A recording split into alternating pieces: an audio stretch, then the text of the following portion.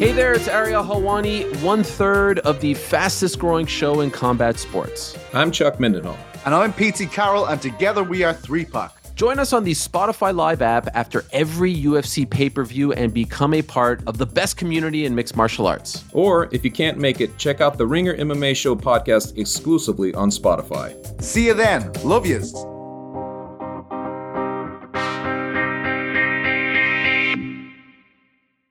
This episode is supported by State Farm. Man, I remember when I first got into a car accident, it was pure frustration because I did not have State Farm. And now that I do have State Farm, it is an exclamation of pure joy.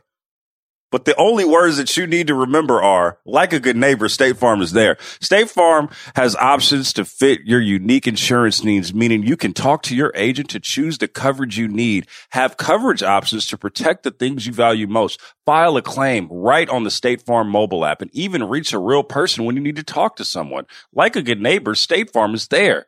Learn more at statefarm.com. This episode is brought to you by Indeed.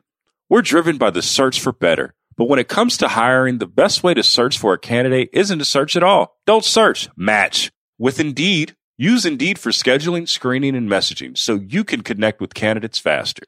And listeners of this show will get a $75 sponsored job credit to get your jobs more visibility at Indeed.com/RingerNBA. Just go to Indeed.com/RingerNBA right now and support our show by saying you heard about Indeed on this podcast. Terms and conditions apply. Need to hire? You need Indeed.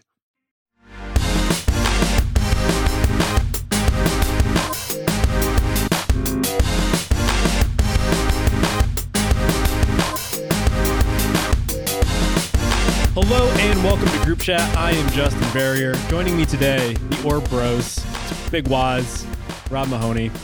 Do I need to explain the reference, or will that just take way too much time? Where do you even start? I kind of want to see you explain it. Okay, so the NBA has decided to turn all of its trophies into orbs. Translucent glass crystal orbs. Yes, we knew that. Which has, it's been in the works for a bit. I believe they handed them all out last award season. But as of yesterday, it seems like even the MVP trophy is going to get renamed. Our guy Maurice Podoloff, who had long been the representative of said regular season MVP award, is getting booted to a new award for regular season wins total, which is it's a pretty big drop off, if I do say so myself. And the MVP trophy is going to get renamed TBD. You'd assume it's going to be someone like Kareem or Jordan or someone who's won a lot, right? But just think if we start actually valuing the regular season, he's part of the change that we want to see in the world. You know, it's a meaningful shift for our guy Maurice Podoloff. Yeah, drink at home, because I'm going to mention the English Premier League again. Like, if we finally just turn it into the Premier League, do away with the playoffs, and just make the regular season the damn championship, this guy will be back in the catbird seat, Justin.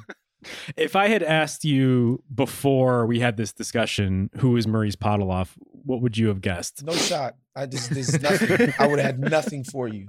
He was a striker for Germany. Yeah. Because, like, first of all, I don't think, because there was an NBA Live, I don't remember if it was 96 or 97, where you could input the name of a legend and the created player, and they would be in the game now, right? Whether that be Wilt Chamberlain or Oscar Robertson or Jerry West or whoever. And we would, we had so much fun, like, unlocking these legends and all of that. We never put Maurice Podoloff. That was not a thing. It was like Elgin Baylor. It was like all these other cats. Maurice Podoloff never came up somehow. You missed out. I mean, the suit auto-populates in the character generator. It's impressive. Right. All right. So on today's episode, we're going to get to another suggestion box, which I have to say might be one of our best segments yet, or it might completely divide the podcast to the point where we have to break up. So stay tuned for that one. Keep sending in your emails. Very, very appreciative of all the positivity in those emails. Suggestionboxgc@gmail.com. But first, we are going to reevaluate some of our recent reevaluations. We're at a weird point in this NBA season where we're over a month in at this point. I I feel like at that point in the season, typically we kind of have a handle of what the league is going to be for the rest of the season. You know, the good teams, you know, the really bad teams. Things will change for here and there, but you kind of have a grasp of things. This year, I do not. And I think a large part of that is just because of all the disruption to the title race. It just seems like it's more wide open than ever before. It seems like team goes on a 3-game winning streak. All of a sudden, they're leading the West. So what I want to do here, what we're going to do here is take a look at some things that we previously thought we knew, but now we have to reconsider. And I think that conversation starts with Rob's Los Angeles Lakers. How did they get pawned off on me? How did this happen? You're a coastal elitist.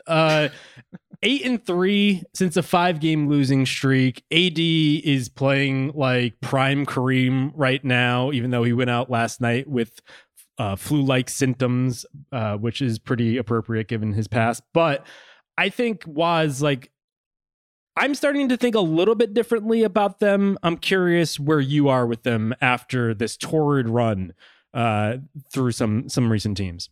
Yeah, I think we should name this segment the John Kerry flip-flop segment of the pod, because that's what we're doing. We're being flip-flops. Okay. No, but look, I think it was obvious, and I said this plenty of times, like if AD plays to his capabilities, the team won't be as bad as the Detroit Pistons. Like that felt like that's not a flip-flop, you know? That's just the truth. That's just the truth. Mm-hmm. Like if AD plays like he's an MVP level player and not like he's just like the 25th best player in the NBA, the Lakers will be hard to beat on any given night, right? Like considering just what he brings to the table. Like a lot of times you got to send two as a pick and roll threat. Like he presents so many issues for how to defend that. And right now he's getting to the line. And to me, that's the ultimate AD indicator that he's being aggressive and that he's attacking, is that he's forcing people to foul them. And, you know, right here in the show notes, 35 points, damn near 16 rebounds a game. That, ladies and gentlemen, is not what we've seen from AD in 2 whole years. He literally hasn't played with this level of consistent effort since the NBA playoffs in 2020. Mm-hmm. That was the last time he consistently played at this level. And so, yeah, when AD's playing his best, they can be a decent team. You know, they were trending towards, we thought they were going to get New Orleans Pelicans Victor Wembanyama at a certain point this year, right? Like they're not going to be that. And I think they're not going to be as good as, you know, winning 8, 9 straight or whatever, but they can be a competent team, you know, right on the fringes of the playoffs. And I think, you know, if they want to stand pat, not give up literally picks until Bronny James is in the NBA, and they want to just be like, yo, we can use some cap money. We can do some different things this summer. If they want to, they can justify that if they continue to play like this all year long. What is the revised take here? Like where are we going? Is it that they're not awful? They're not gonna get the number 1 pick in the draft this year. Oh yeah. Yeah, I think the dominant conversation was that like this is a train wreck. It could potentially lead to them being one of the worst teams in the NBA. You might be confused because on this podcast, I think there's been an appropriate counterbalance to that throughout, starting with preseason. Okay, I want the listeners to understand what Justin is doing right now. He's making reference to his Lakers are actually sleepy, really good zag that he tried in the preseason. I wouldn't say tried. I would say succeeded. Yeah.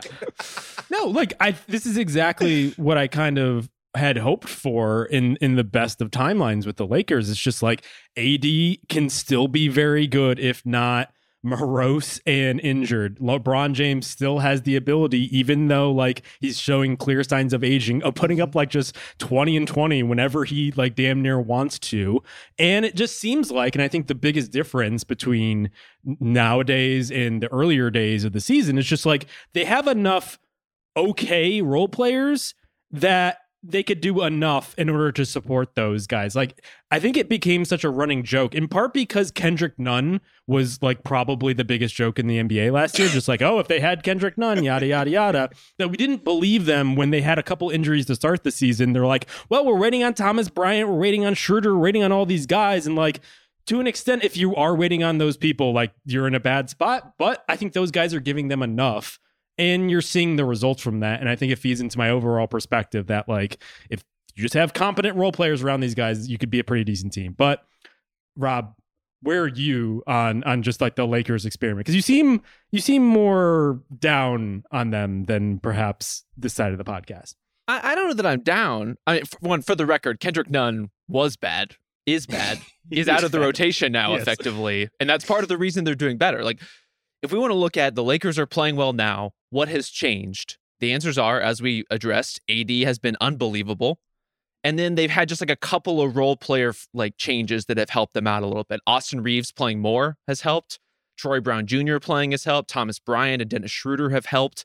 And just like getting Kendrick Nunn out. Matt Ryan is now waived and off the team. Juan Toscano Anderson, who is a good player, but just like doesn't really fit with how they play necessarily, at least in terms of spacing. He's out of the rotation most nights. That stuff has helped a lot.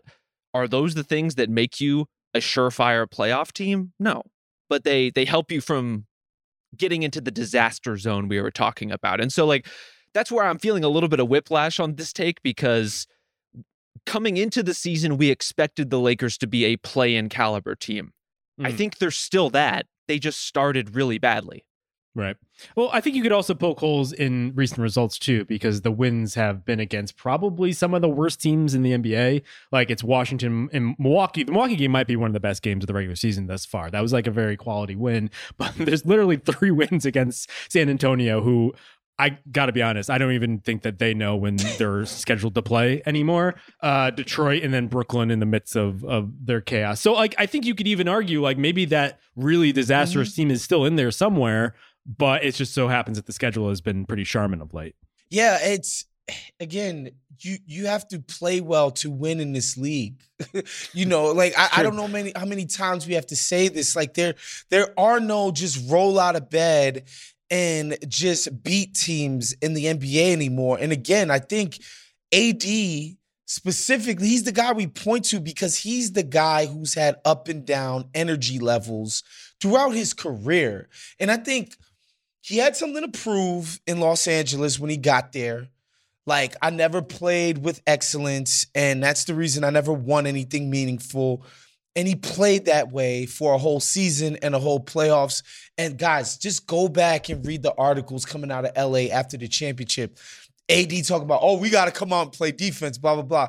Meanwhile, if you were watching the games, he was completely dogging it on that end of the floor. And it's like, well, AD, like, the reason the defense isn't playing, it's like heavily relying upon you to be great to make it all work, right? And so, yeah, some of the things that were addressed are just guys, you know, as my man Seth Partnow says, the adjustment was to play better. Like that's been the adjustment. But at the same time, yeah, like Dennis Schroeder is as hilarious as it sounds. He is qualified to cook bench players. He's not an above average starting NBA point guard. But if you let him play against most bench units in the NBA, particularly those of San Antonio and Detroit, he's going to be one of the best players on the court, right? Yeah. And those minutes matter too in the regular season specifically.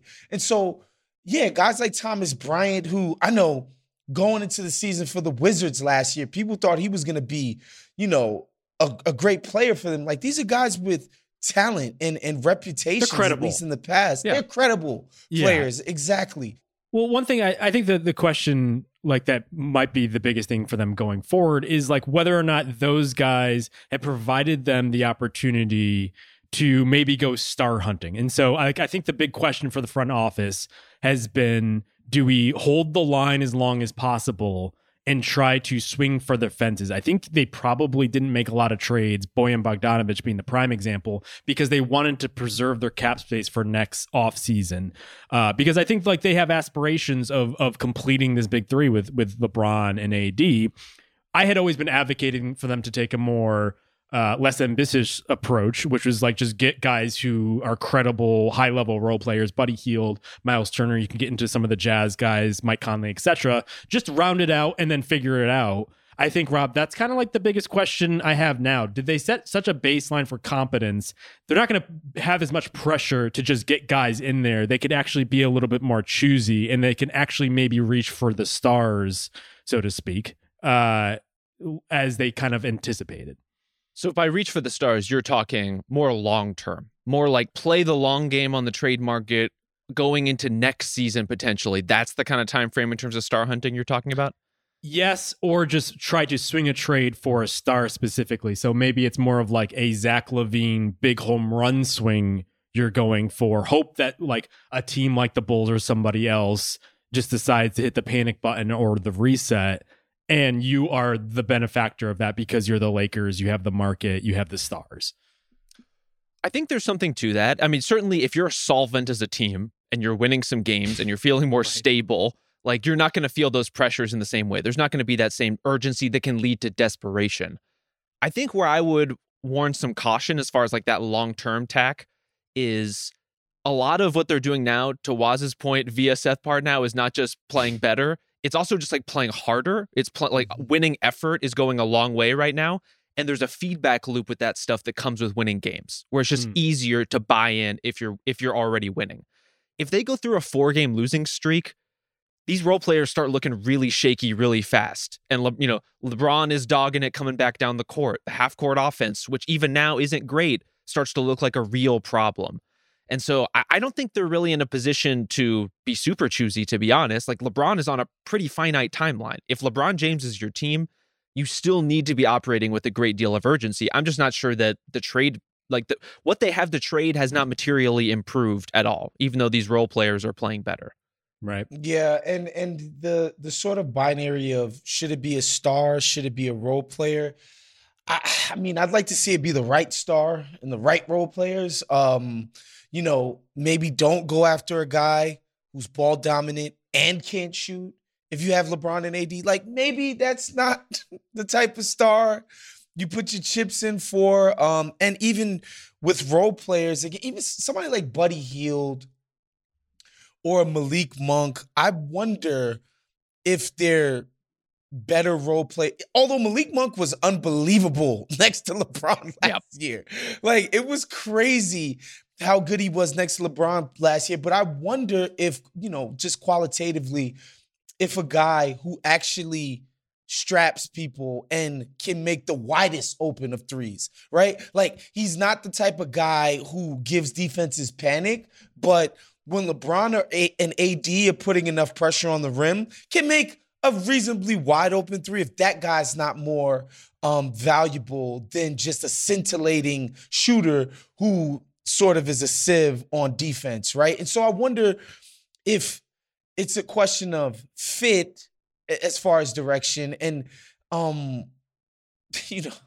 who's in charge of deciding who the right fit is. Like, that always gives me pause. We have to always talk about that whenever it comes to roster construction with the Lakers, because the power vacuum there is so weird because the incompetence of their ownership. You don't know who's going to get to decide who the right players are anymore. Right. Well, one of the more popular trade rumors we should discuss briefly, I think Bill might have even threw this out into the ether, is DeMar DeRozan and Vucevic should the Bulls decide to blow it up. I personally hate this one, if only because, one, it reminds people of how much the Lakers whiffed on choosing Russell Westbrook over DeMar DeRozan when it seemed like that offseason he really wanted to go and be a Laker, and then ended up on an all-NBA team, and now here we are. And two, Vucevic seems like the absolute worst possible front court partner for AD. One, it seems like what they're doing well is defending, and I don't know if you want to throw in Vucevic in order to clog up the paint on both sides. And then two, I don't know. I've never been a Vooch guy. And so it just like, it doesn't make sense to me. I think if you want to get like another center in there, Miles Turner makes way more sense just because of what he could provide defensively. And you just like double down on what you already do well. Yeah. Vooch he's not the worst possible fit, but he's getting away from pretty much everything that is working for AD right now, which is playing the 5 and the matchups that come with that has been really big for AD. And then AD he's announced himself as a defensive player of the year candidate by playing that position with the mobility and the space that he has playing off of perimeter guys. And so, like, yeah, Vooch can technically like stretch the floor, which is theoretically nice until you need him to, like, you have to hit these wide open shots in a playoff series or we will lose. I don't know that I want Vooch being like my pressure release for that. Right, and that's another thing. He's not actually a great 3-point shooter. He's not. he's That's so-so. what I was. Okay, Yeah. so that's Yeah. what I'm like. The reason why Vooch is an absolutely horrible fit is that, at least with Miles Turner, if he got in there, AD could play the 4. He could be the guy that's roaming the perimeter. He can be the Evan Mobley, which it seems disrespectful to say because Evan Mobley's the newer guy. Giannis, You know what I mean. Yeah, the Giannis, exactly. He's the 4 who has the ability to roam the perimeter, and we can tack Miles Turner closer to the basket and leave him there. Right, and be that rim protecting guy. So that opens up AD to do that. And then conversely, with Turner on offense, it's like theoretically he spaces and all of that. Vooch doesn't space. It's all BS. He doesn't space, and he ain't your rim protecting big, and he's definitely not your 4 who's chasing guys around the perimeter. So he's just an absolutely terrible AD fit. And I think DeRozan, I think he's a much better proposition of what Westbrook does. Now, obviously, I'm not saying anything groundbreaking here, but just if you're going to get a ball dominant guy, get a guy who, when you're going to LeBron and AD, can actually space, like legitimately space. That's what I think is important. Can we circle back to Turner for a second? Because one problem with that comparison is, like, Miles Turner is out there in America's heartland talking about how much he loves playing the 5 right now. Indisputably. There's no confusion with me and Domas Sabonis anymore. Like, I'm the big, this is working great for me. And out here we have AD who's playing the 5 and looking great. I'm not sure I want to muddle those things up for both of those guys. So would you max Turner? Justin, stop. You're running the risk of self-parody at basically all times. Get this guy out of here. Seems like he's feeling pretty comfortable. He's very good. Going to Kroger, like why not just roll it back? That's all I'm saying. All right, let's pivot now to, I guess, another team in America's heartland, the Dallas Mavericks, who last night pulled it out against Denver, 13-11 now. They're one of these teams that I swear if we waited a week, maybe they'd be at the top of the West, or they could be mired outside of the top 6 in the playoffs, fighting for a play-in spot. I just don't know what to make of them at this point. Or maybe I do know what to make of them, but I'm just disappointed in that. Basically, I think the change we're talking about with the Mavericks is earlier in the season looked like Luka could just make hay with pretty much anything in order to win at a decent clip. But now it seems like a little bit more mixed. I think you're starting to see a little bit more questions being asked about his supporting cast. What is the long-term future? How much is too much of a burden on him? Jason Kidd kind of alluded to him having too much usage to the point where, like, Jason Kidd must be listening to group chat. I know. Loves it. No, he's more of an answer guy. But Rob, where are you on the Mavs now 1+ month into this season? Like, are you more optimistic given that they still have Luka and things are okay, or are you a little bit more disappointed in what you've seen this far? I'm trying to remember where I started at the beginning of the season because it's been such a journey with them, and it's such a weird night-to-night experience watching the team. They're just so 3-point dependent at this point. That is the variance in their game, is, are these guys hitting or not? They don't really have the counterweights in terms of, like, their defense is, like, probably a half step back from where it was last season. Obviously, they don't have Jalen Brunson. That's been talked to death. He was a nice stabilizer for them. So there's just a lot that comes and goes with whether these guys are hitting shots. Right now, they're hitting shots. Tim Hardaway Jr. having some of the games of his life. Dorian Finney-Smith nailing threes. Like, they're always going to look good when those things are happening. The question is, like, do they have anything to stem their worst impulses and their worst games and their worst stretches? And those tend to happen in fourth quarters, down the stretch, in crunch time, in overtime, late in these games after Luka's, 32 points and 12 assists in already, and the defense is totally locked in on him, and they just don't seem to have, like, a lot of alternatives. And I don't blame Luka for that. Like, that is the construction of this team, and it is built to be limited in terms of the supplementary playmaking around him. just not sure there's like a lot of means to fix it with what they have right now. Yeah, I told you guys when we had our quasi MVP conversation and all that stuff. Like, I just don't. It's hard for me to believe that it's not real basketball to me. That one guy, every single possession that he's on the floor, he initiates every single pick and roll. If the defensive coverage dictates that he attacks a guy one-on-one, that's what he does for the duration of his minutes on the floor. And when he's not on the floor, they struggle, and they just don't have a consistent way to generate efficient offense without him carrying this huge burden. That's just not sustainable to me, shot making or not. At a certain point, the best teams is just going to be like, forget all of that shot making. Luka, just score 60 every time, every night. Do that against the best teams and the best defenses. And people trying to come up with better ways to, maybe time a double or time a trap or whatever the case may be. I just don't believe Luka can do this long term, sustainably, and the Mavs have championship level results. They have to be able to soak up possessions where Luka's not the main engine, right? And because the key thing about what Jay Kidd said to me there is, and ask him to defend, right? It's not what we're doing the James Harden, go out and guard some post guy and do absolutely nothing else, right? Or they're like, no, Luka, be a real defensive player, which I think he did in the Phoenix series, right? He showed that he's capable of being an above average defender, right? And so if you can't ask him to do that every game, it's just too much to exert yourself on defense, especially because he's not a big, guys. He's a wing. He's guarding wings. He's guarding the most dangerous, lethal guys in the NBA at his position. And to do all of this pick and roll stuff and one-on-one ISO step back. And when he's not doing that, he's getting all the way to the rim, which, newsflash to people, that's the most physically taxing thing you can do in the NBA, is getting all the way to the cup and trying to finish that way. So no, they need to find a way. And even if it's not this season, you can say, you know what? This is just this season, this offseason, we're going to put our chips into getting an innings eater for offensive possessions. This is just not something you can do long term.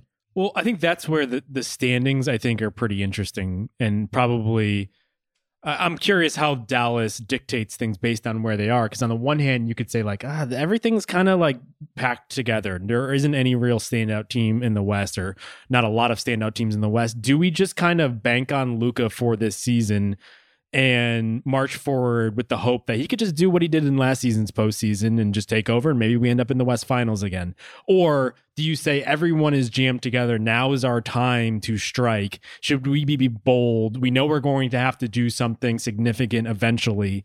Let's do it now. Let's push our chips in for whichever high-level upgrade we can get. Rob, where do you stand on just maybe the long term, and even how that affects the short term? I mean, it depends on the cost of those moves, right? If you're talking about star level players, who's available, what is it going to take us? Because if you make the wrong trade for the wrong guy at the wrong cost at the wrong time, that could be game over for the Luka era. This is not a team that can afford, they'd have all their picks right now pretty much. I think they owe one protected pick.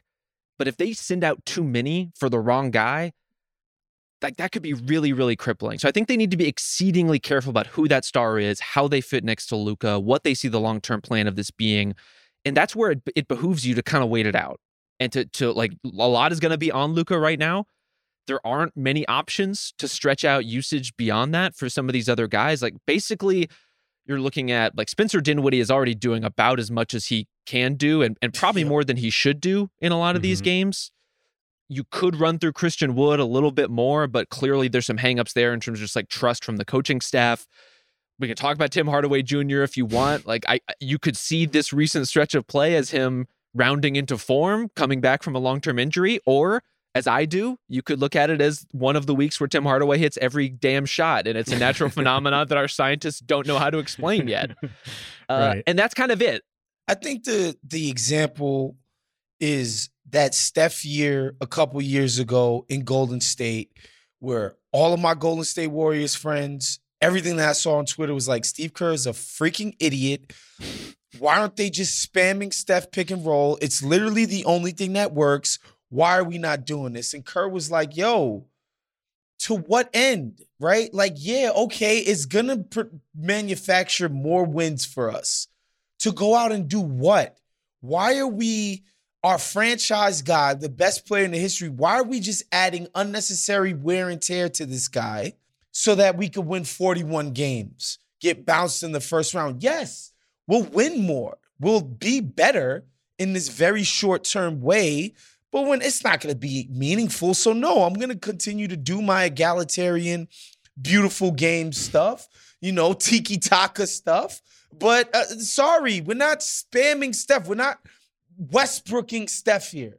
We're not going to do that. That's not basketball. The difference here, though, is the cavalry was going to come. They had those players already on the roster, and they were going to come back at some point to really help what was going on. I think the problem with Dallas is like they don't know where it's going to come. And I think I fall in the same place that you guys are at, that it's probably better to wait, if only because we don't know what that like surefire fit is going to be, that blockbuster trade that makes sense to everything. But on the other hand, you could like also argue credibly the other side where it's like, well, we also don't know if Luke is going to stay long-term past his contract. Shouldn't we maximize every single season he's going to be here?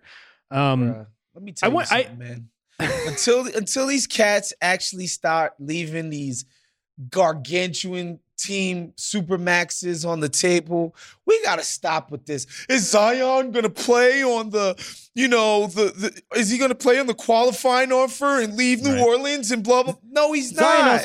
Zion also didn't have a foot for an entire year going into those negotiations. So we're also 5 years into Bradley Beal watch, Yeah.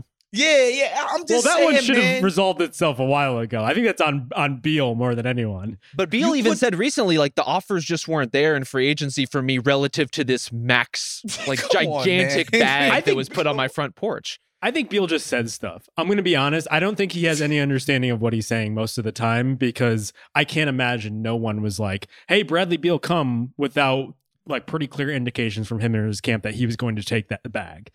I mean, reading between the lines of his comments, it sounded more like the teams that could be out there for me are not necessarily like guaranteed contenders. And so why am I leaving to go from, the Wizards are a fine team right now. Like, why would I go to basically a parallel or slightly better situation when I can wait out a great situation? Also, like, Luka went to the conference finals last year. Yeah. This isn't AD in New Orleans where they managed to beat up on Portland once ever, and that was the extent of the success there. That's not what we're talking about here. We're talking about consistent showings in the playoffs.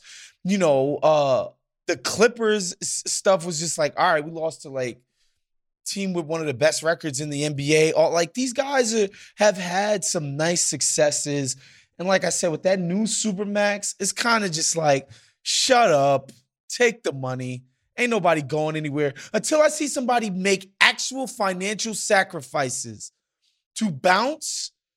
I'm not believing this crap about, we got to keep the young guy happy. We got to kiss his ass. We got to do this. Man, pay these fools and figure it out. That's it. I think two things. Let's check back in a year to see if Bradley Beal didn't get both.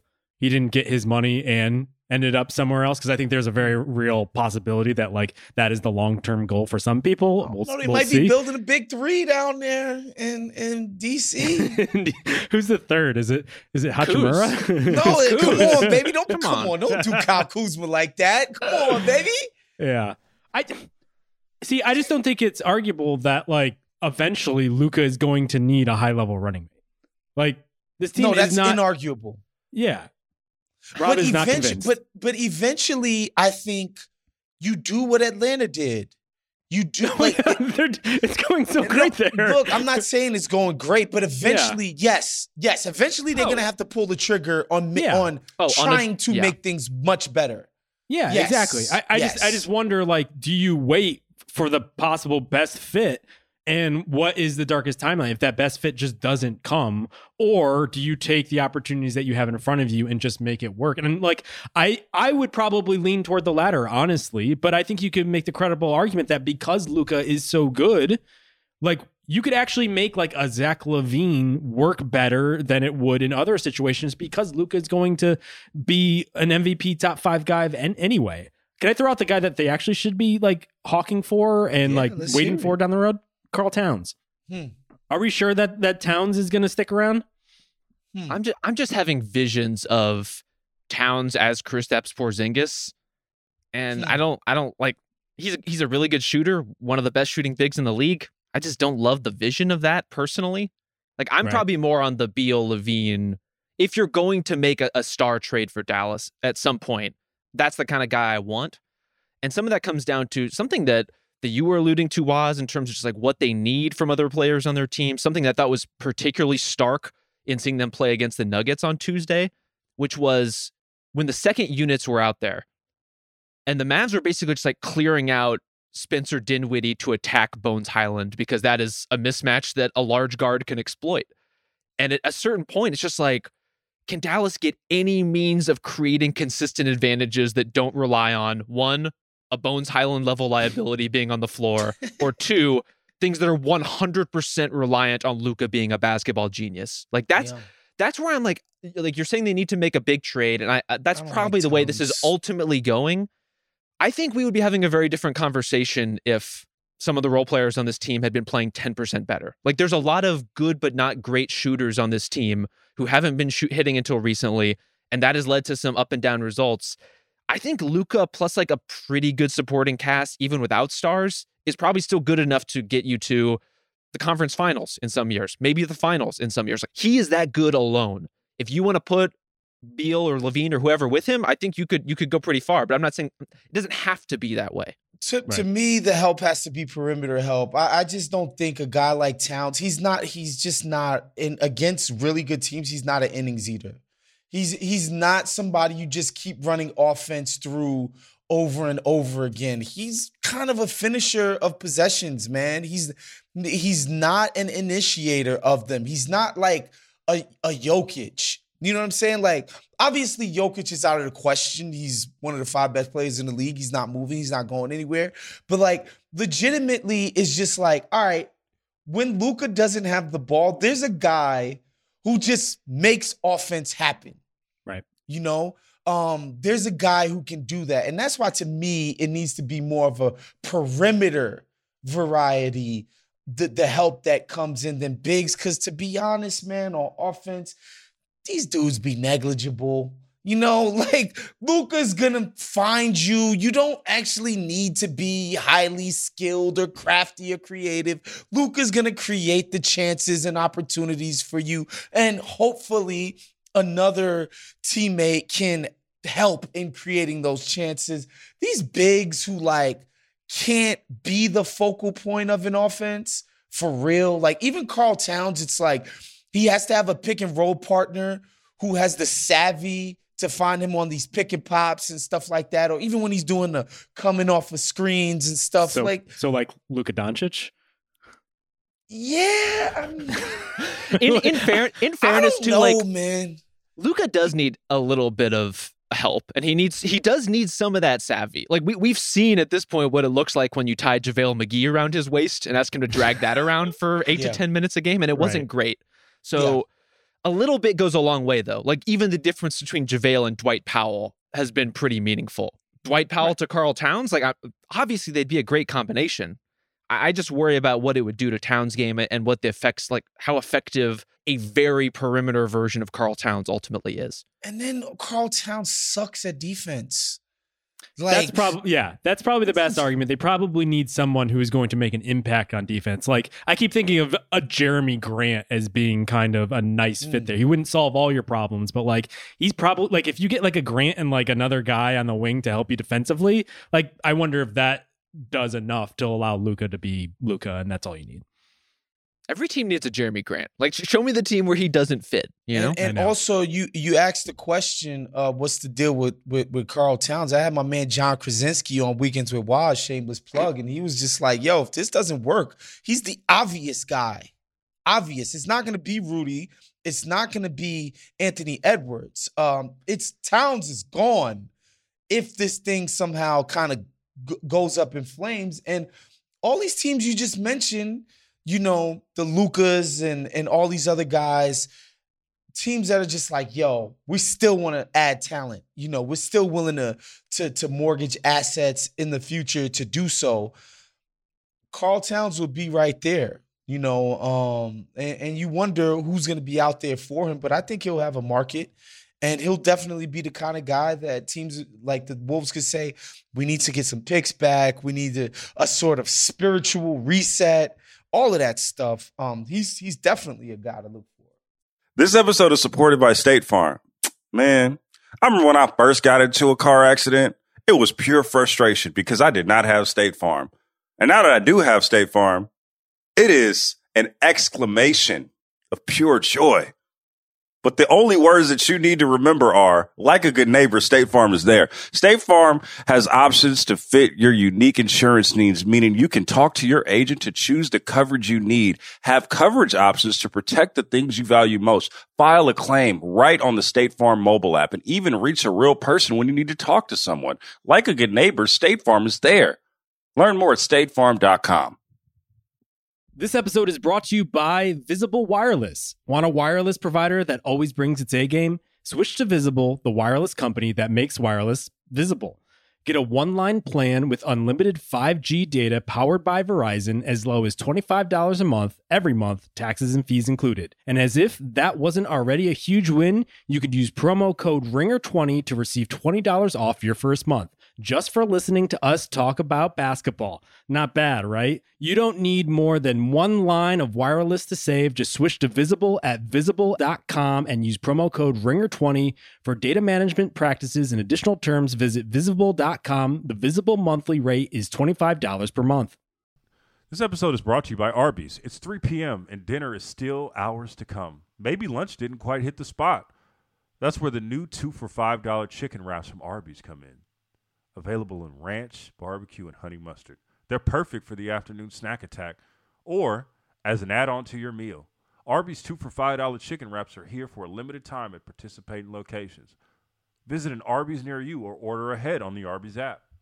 Well, why don't we talk about the Wolves? Because we have them here on the docket as one of the 4 teams we're going to talk about. They're 11-12 now. Towns is out 4 to 6 weeks with his calf strain. Gobert was just ejected for a game for basically sweeping the leg on Kenny Hustle and OKC. So things are probably at the lowest point they've been. And they've been pretty bad for a little while here. This one is probably another one where it's like, I think we expected this to not go great. But I do think and I think even just like the general consensus of the NBA Twitterati or the NBA media landscape expected them to at least be productive in the regular season, and all of these kind of fit issues matriculating or coming to the fore more in the playoffs, but they're just an outright mediocre team. And so I don't know, Rob, like here's what I'll say. I doubt that they'll pull the plug on this experiment this season. It seems a little too soon. If you were running ownership in the front office, you had the decision of whether or not to pull the plug on this. Are you seeing this thing through, or are you so skeptical that you're trying to get as much from what you can of A Towns or someone just to make sense of it? I mean, I'm not pulling the plug this fast. Like we've just barely seen much of all, and certainly much of all that's any good. I think what I'm saying ultimately is not, oh, give these guys time. We need to be patient. I think the best way forward is just to see if they can fix it in piecemeal before they go to the nuclear options, right? It's the D'Angelo Russell trades. It's like the moves around the periphery. And most importantly, like during this stretch where Karl Towns is out, can we compete, please? Like just as a team? Because the most concerning thing for me for the Wolves are their habits. And if they felt more invested in making this work, I'd feel better about where they are. And by that, I mean, do they get back in transition? Are they moving the ball? Are they boxing out? Do they give a shit? Because on a nightly basis, it doesn't really seem like it. And certainly there's like halves and quarters where they're just not there. And that's costing them games.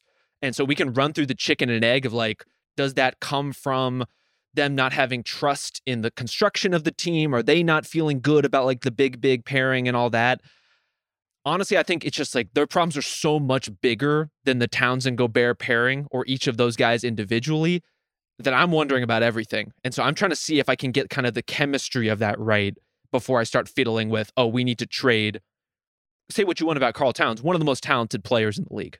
Yeah, well, folks need to understand about how we even get to this place with the Wolves and what their scheme looks like now and why some of the effort stuff that Rob mentioned and execution stuff looks so nasty is that they played a different way last year, completely different, in the sense that they were this super aggressive pick and roll defense. They let their athletes sort of scramble behind the play after Towns and whoever was guarding the ball sort of attacked the pick and roll ball handler.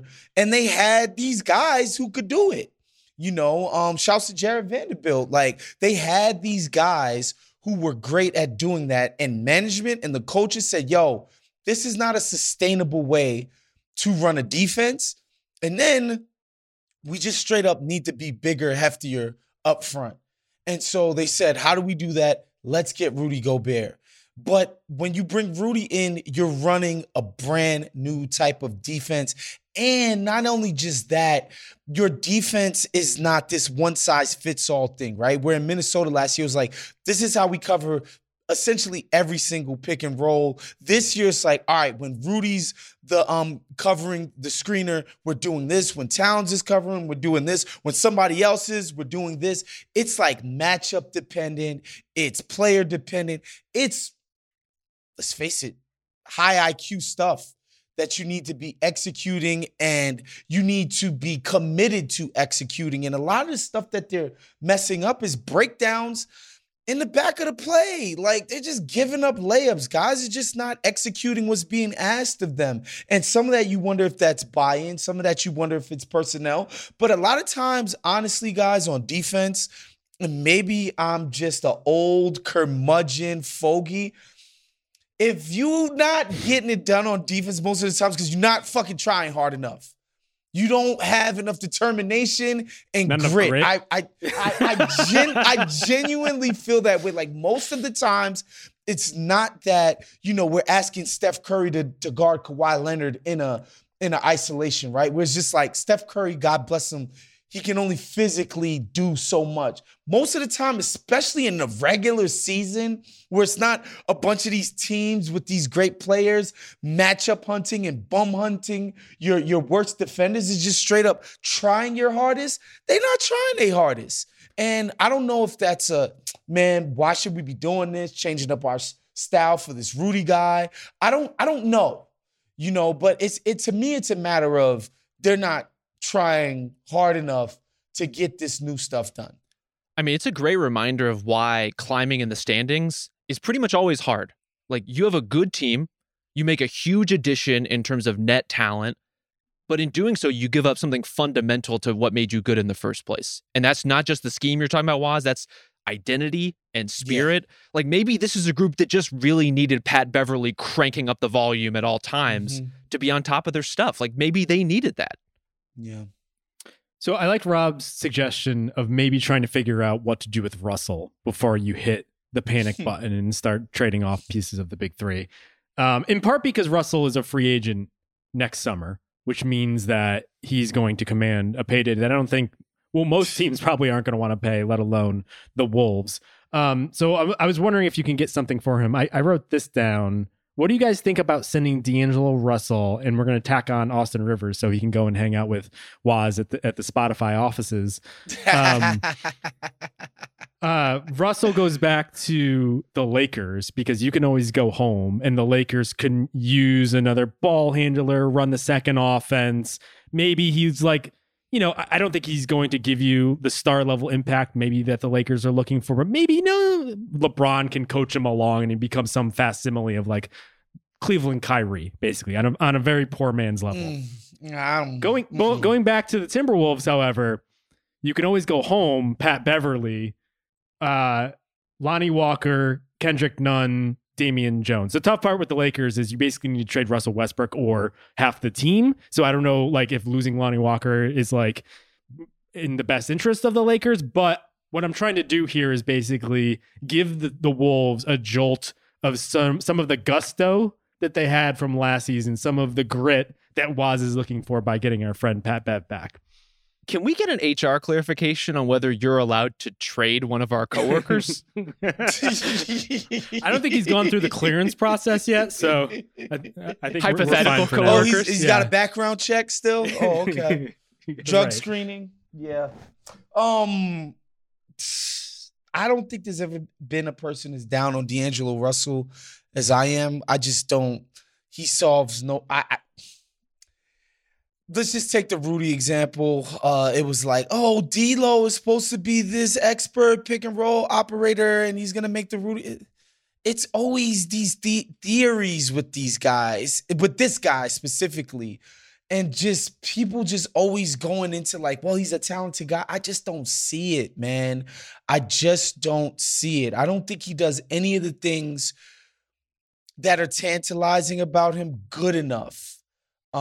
As far as pick and roll operation, he's do not ask this guy to isolate one-on-one against any NBA guard. It's just going to end in disaster. The shooting, I think the shooting it feels like it kind of comes and goes at times, especially in the spot up. And then guys, like we already forgot about Nick Young and the toxicity and all of the stuff involved the last time he was in the Lakers. Like, but again, I've been down on this guy since we were calling him. Oh, he's an all-star. But I was like, guys, like this dude played good basketball for 6 weeks. He made it as a reserve, or not even a reserve. Somebody got hurt, and the commissioner picked him up. Like, bruh. I just don't see it for him. If I'm the Timberwolves, honestly, I remember a friend of mine was saying he was interviewing Jerry West about Golden State and Harrison Barnes' last year, and the topic of Barnes wanting big money in the elevator and if that would be a problem. And Jerry West didn't even answer the question. He merely pointed at an elevator. Like, there's the elevator. He can go. He can get. Yeah. So, like, I don't think there's like D'Lo and, I understand that they're paying a lot of guys and they don't have the flexibility to quote unquote replace him. But I'm sorry, bro. Like, I don't see why you feel like you need to extract value from D'Angelo Russell, a guy who's he's not a thing. That's kind of the problem with the potential D'Lo trades. For as much as like that's where I would start, even in this construction, I'm looking at the Lakers. I'm like, would I give up Lonnie Walker for D'Angelo Russell? No. Yeah. I don't think I would. It's tough because you're trying to trade a player for a better version of that player. So it's like it's always going to be a tough sell here. I do want to talk about the Hawks though quickly because we also have them here on the docket. Mostly because of the Athletic story that came out over the weekend that Trae Young, believe it or not, is causing some kerfuffles over there with his coaches. Stop me if you've heard this before. I guess the question is, do we see a pathway for Trae Young to change?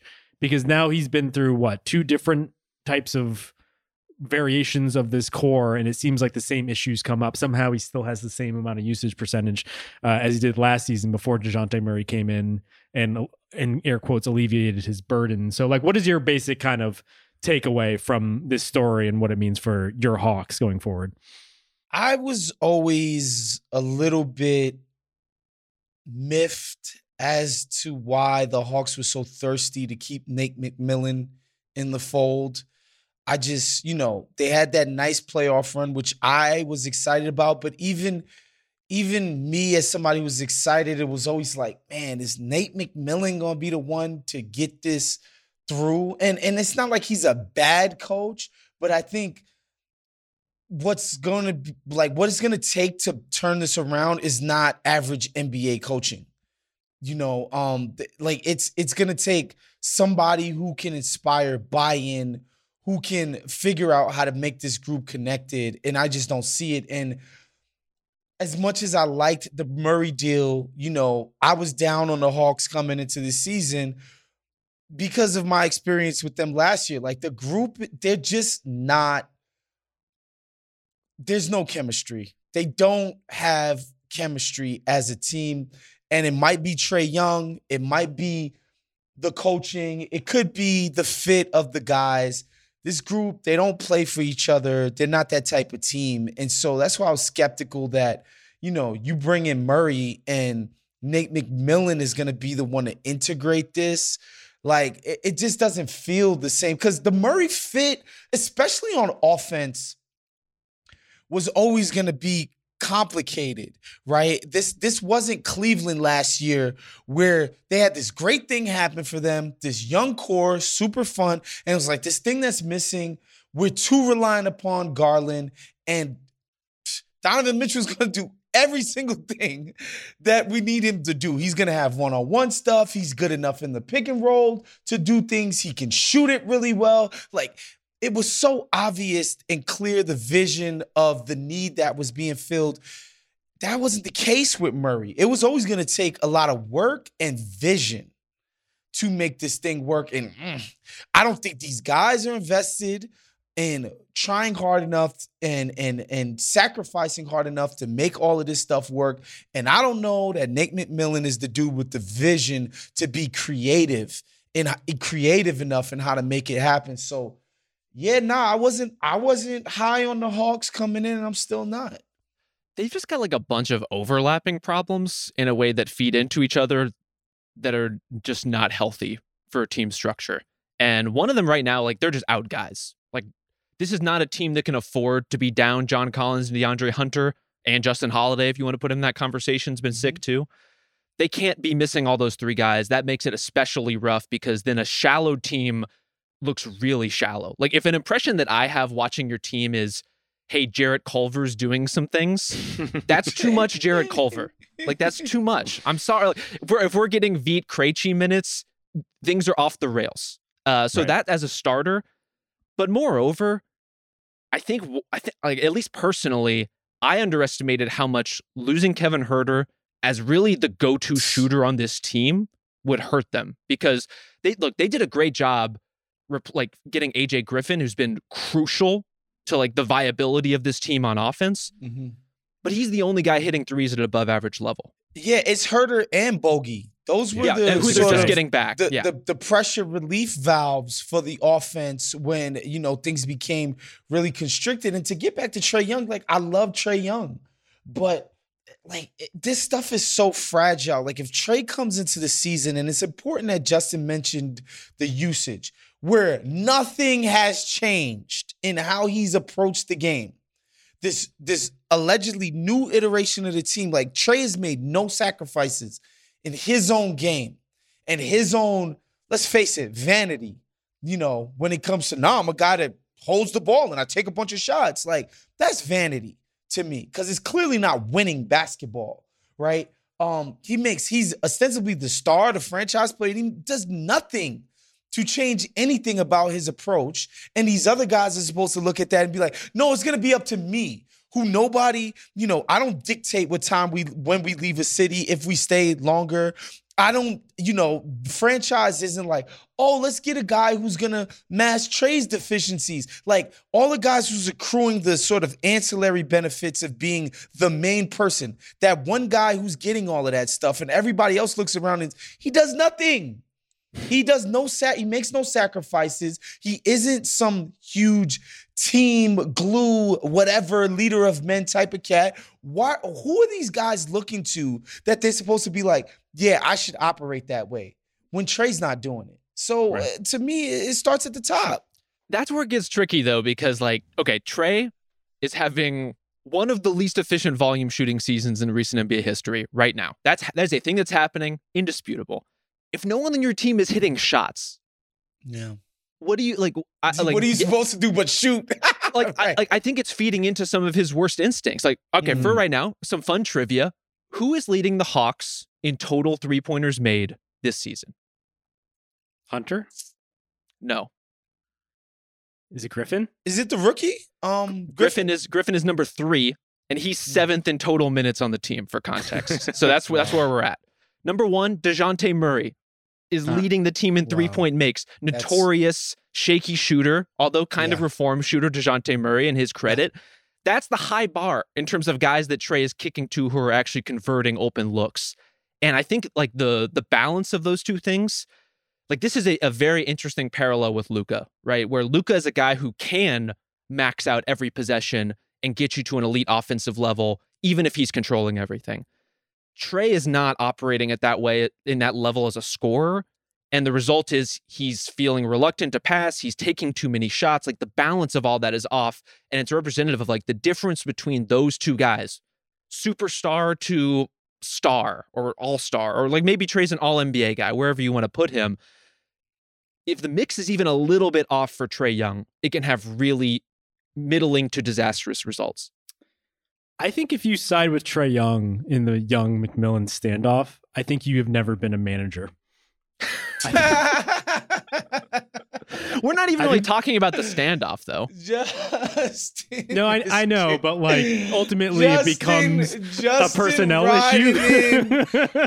Won't somebody think of the management? Cape is the most.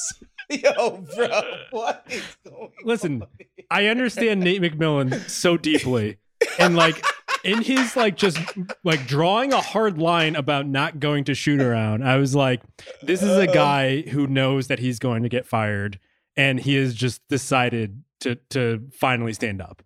You know, man. And by the sound of things, it sounds like Trae is just a fucking load to deal with, who apparently has tie-ins to management and ownership that just makes it tough to coach him in the way that he probably needs to be a coach. And so for that reason, I feel deeply for Nate McMillan, even though I know our friend is going to be the one who's going to end up leaving probably in the next couple months.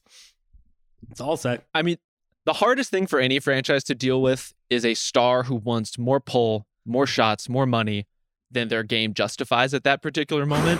You're telling me. Well, I say it as the guy who's constantly asking for the pull.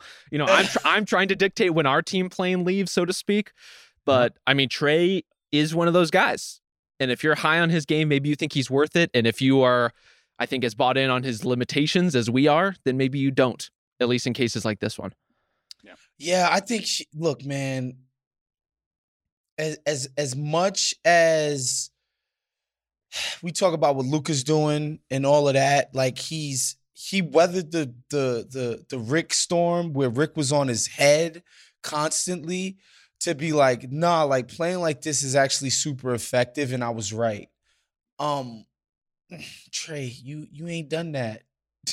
You ain't done that. You have not been as good as Luka Doncic. And that doesn't mean you need to justify your existence by being that good.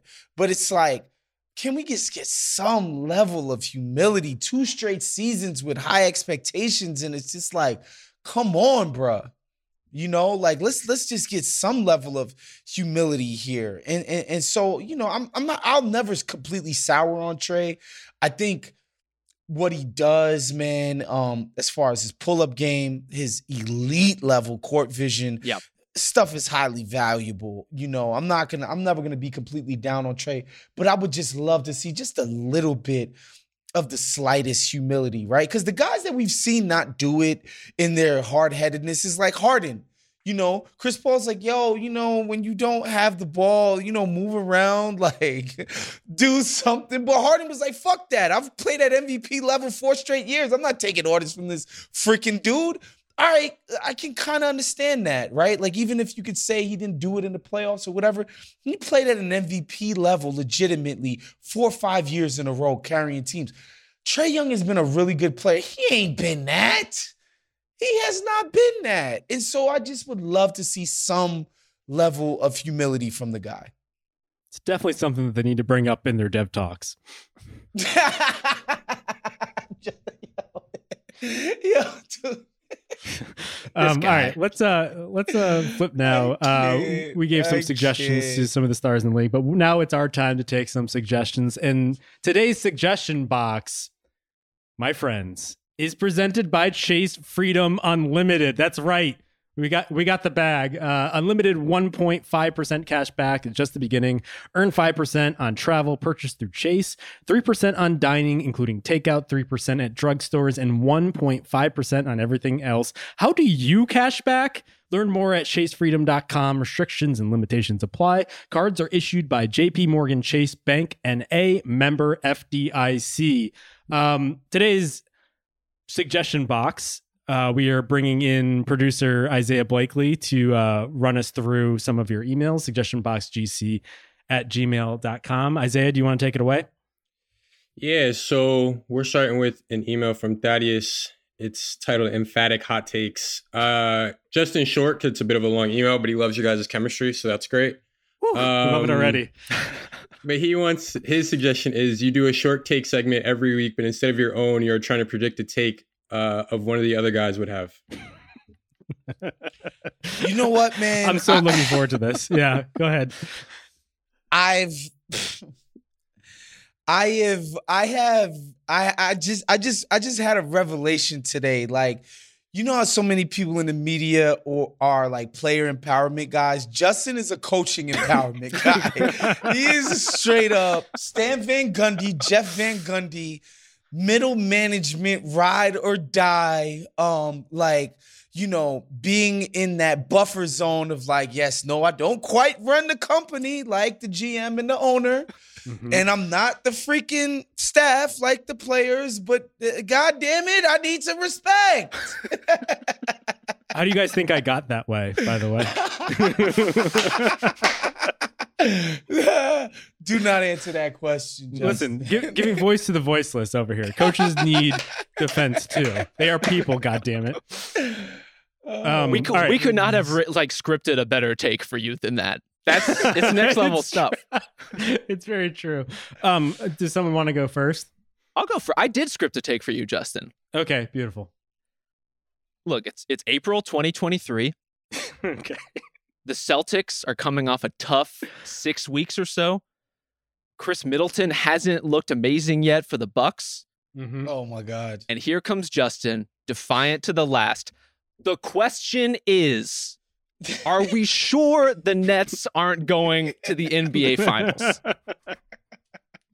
I see you breaking down the matchups. I see you falling in love with Kevin Durant all over again. So much. Have you looked at the standings lately? I see 6 in the East, above the Sixers, above the Raptors. It's their time, baby. It's a self-fulfilling prophecy. I'm just putting it in your head now so you know where it came from in April. Just love the chemistry. Love what Ben Simmons is doing this year. Yeah, I believe it. I can see that. The only mimicking I can do of Rob is a young fringe NBA guy who's gotten about 16 minutes in 4 straight games and has looked like he might be somebody who earns the taxpayers mid-level one day. And Rob's like, might be a guy. He might be a guy. That's the Rob special. Young fringe guy who's finally getting a little opportunity and is doing a little something with it. We're all about future casting. Do you have one for Waz? I don't. I just did one for you. I just went one way. Beautiful. I have it for both of you guys. Actually, I have 3 for Rob because it's kind of a set. The first one, the Nuggets could be pretty good if everything goes right. Okay. Yeah, I see where this is going. Jason Tatum has a shot at MVP this season, but we'll see. I really like how the Raptors hedge on screens. Wow. You know what? I'm fine with all those takes. I am also gonna pocket those, and I'm gonna bring them back out and see if you notice. Yeah, and I have one for Waz as well. My bad. I didn't know we were supposed to bring a take. I actually have a bonus take. I'm gonna drop a link in the chat right now. As is all the rage right now, I went to one of these AI generating bots and I asked it to generate takes for all 3 of us for a sample podcast. So I'm sending you guys a script. I'm hoping we can just kind of read through this script real quick as ourselves. Oh, so we're role playing. We're role playing as ourselves. The intro I put was write a script for an episode of the Ringer NBA Show podcast in which Justin Vera, Rob Mahoney, and Big Waz each offer hot takes about the current NBA season. Okay. Basketball is very good. Welcome to the Ringer NBA Show. I'm your host, Justin Verrier. We have a great show in store for you today. Joining me are my co-hosts, Rob Mahoney and Big Waz. Let's get right to it. All right, let's do this. As we wrap up the season, I think it's time to talk about some hot takes. Who would like to start? All right, I'll go first. My hot take is that the Clippers will win the championship this year, which is a literal take that I gave this year. Oh, wow. That's a bold one. All right. My hot take is that the Bucks won't make it out of the first round of the playoffs. All right, I'll one-up you both. My take is that the Lakers will miss the playoffs altogether. All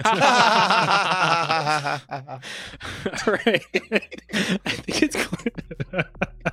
All right, I think it's clear that we all have strong opinions on the current NBA season. Let's hear from our listeners. What hot takes do you have about the NBA this season? Honestly, pretty accurate. This is the perfect podcast skeleton. Flawless victory, Rob. Thank you. We should just hand this out instead of produce a podcast every week. I think so. All right, let's wrap it here. And a reminder that today's suggestion box was presented by Chase Freedom Unlimited. Earn big time with Chase Freedom Unlimited. Earn 5% on travel purchased through Chase, 3% on dining, including takeout, 3% at drugstores, and 1.5% on everything else. How do you cash back? Chase, make more of what's yours. Restrictions and limitations apply. Cards are issued by JPMorgan Chase Bank N.A., member FDIC. All right, that's it for this episode. Thank you to Isaiah Blakely on production and for bringing us through our suggestion box. For Rob, for Waz. We will see you next time. See ya.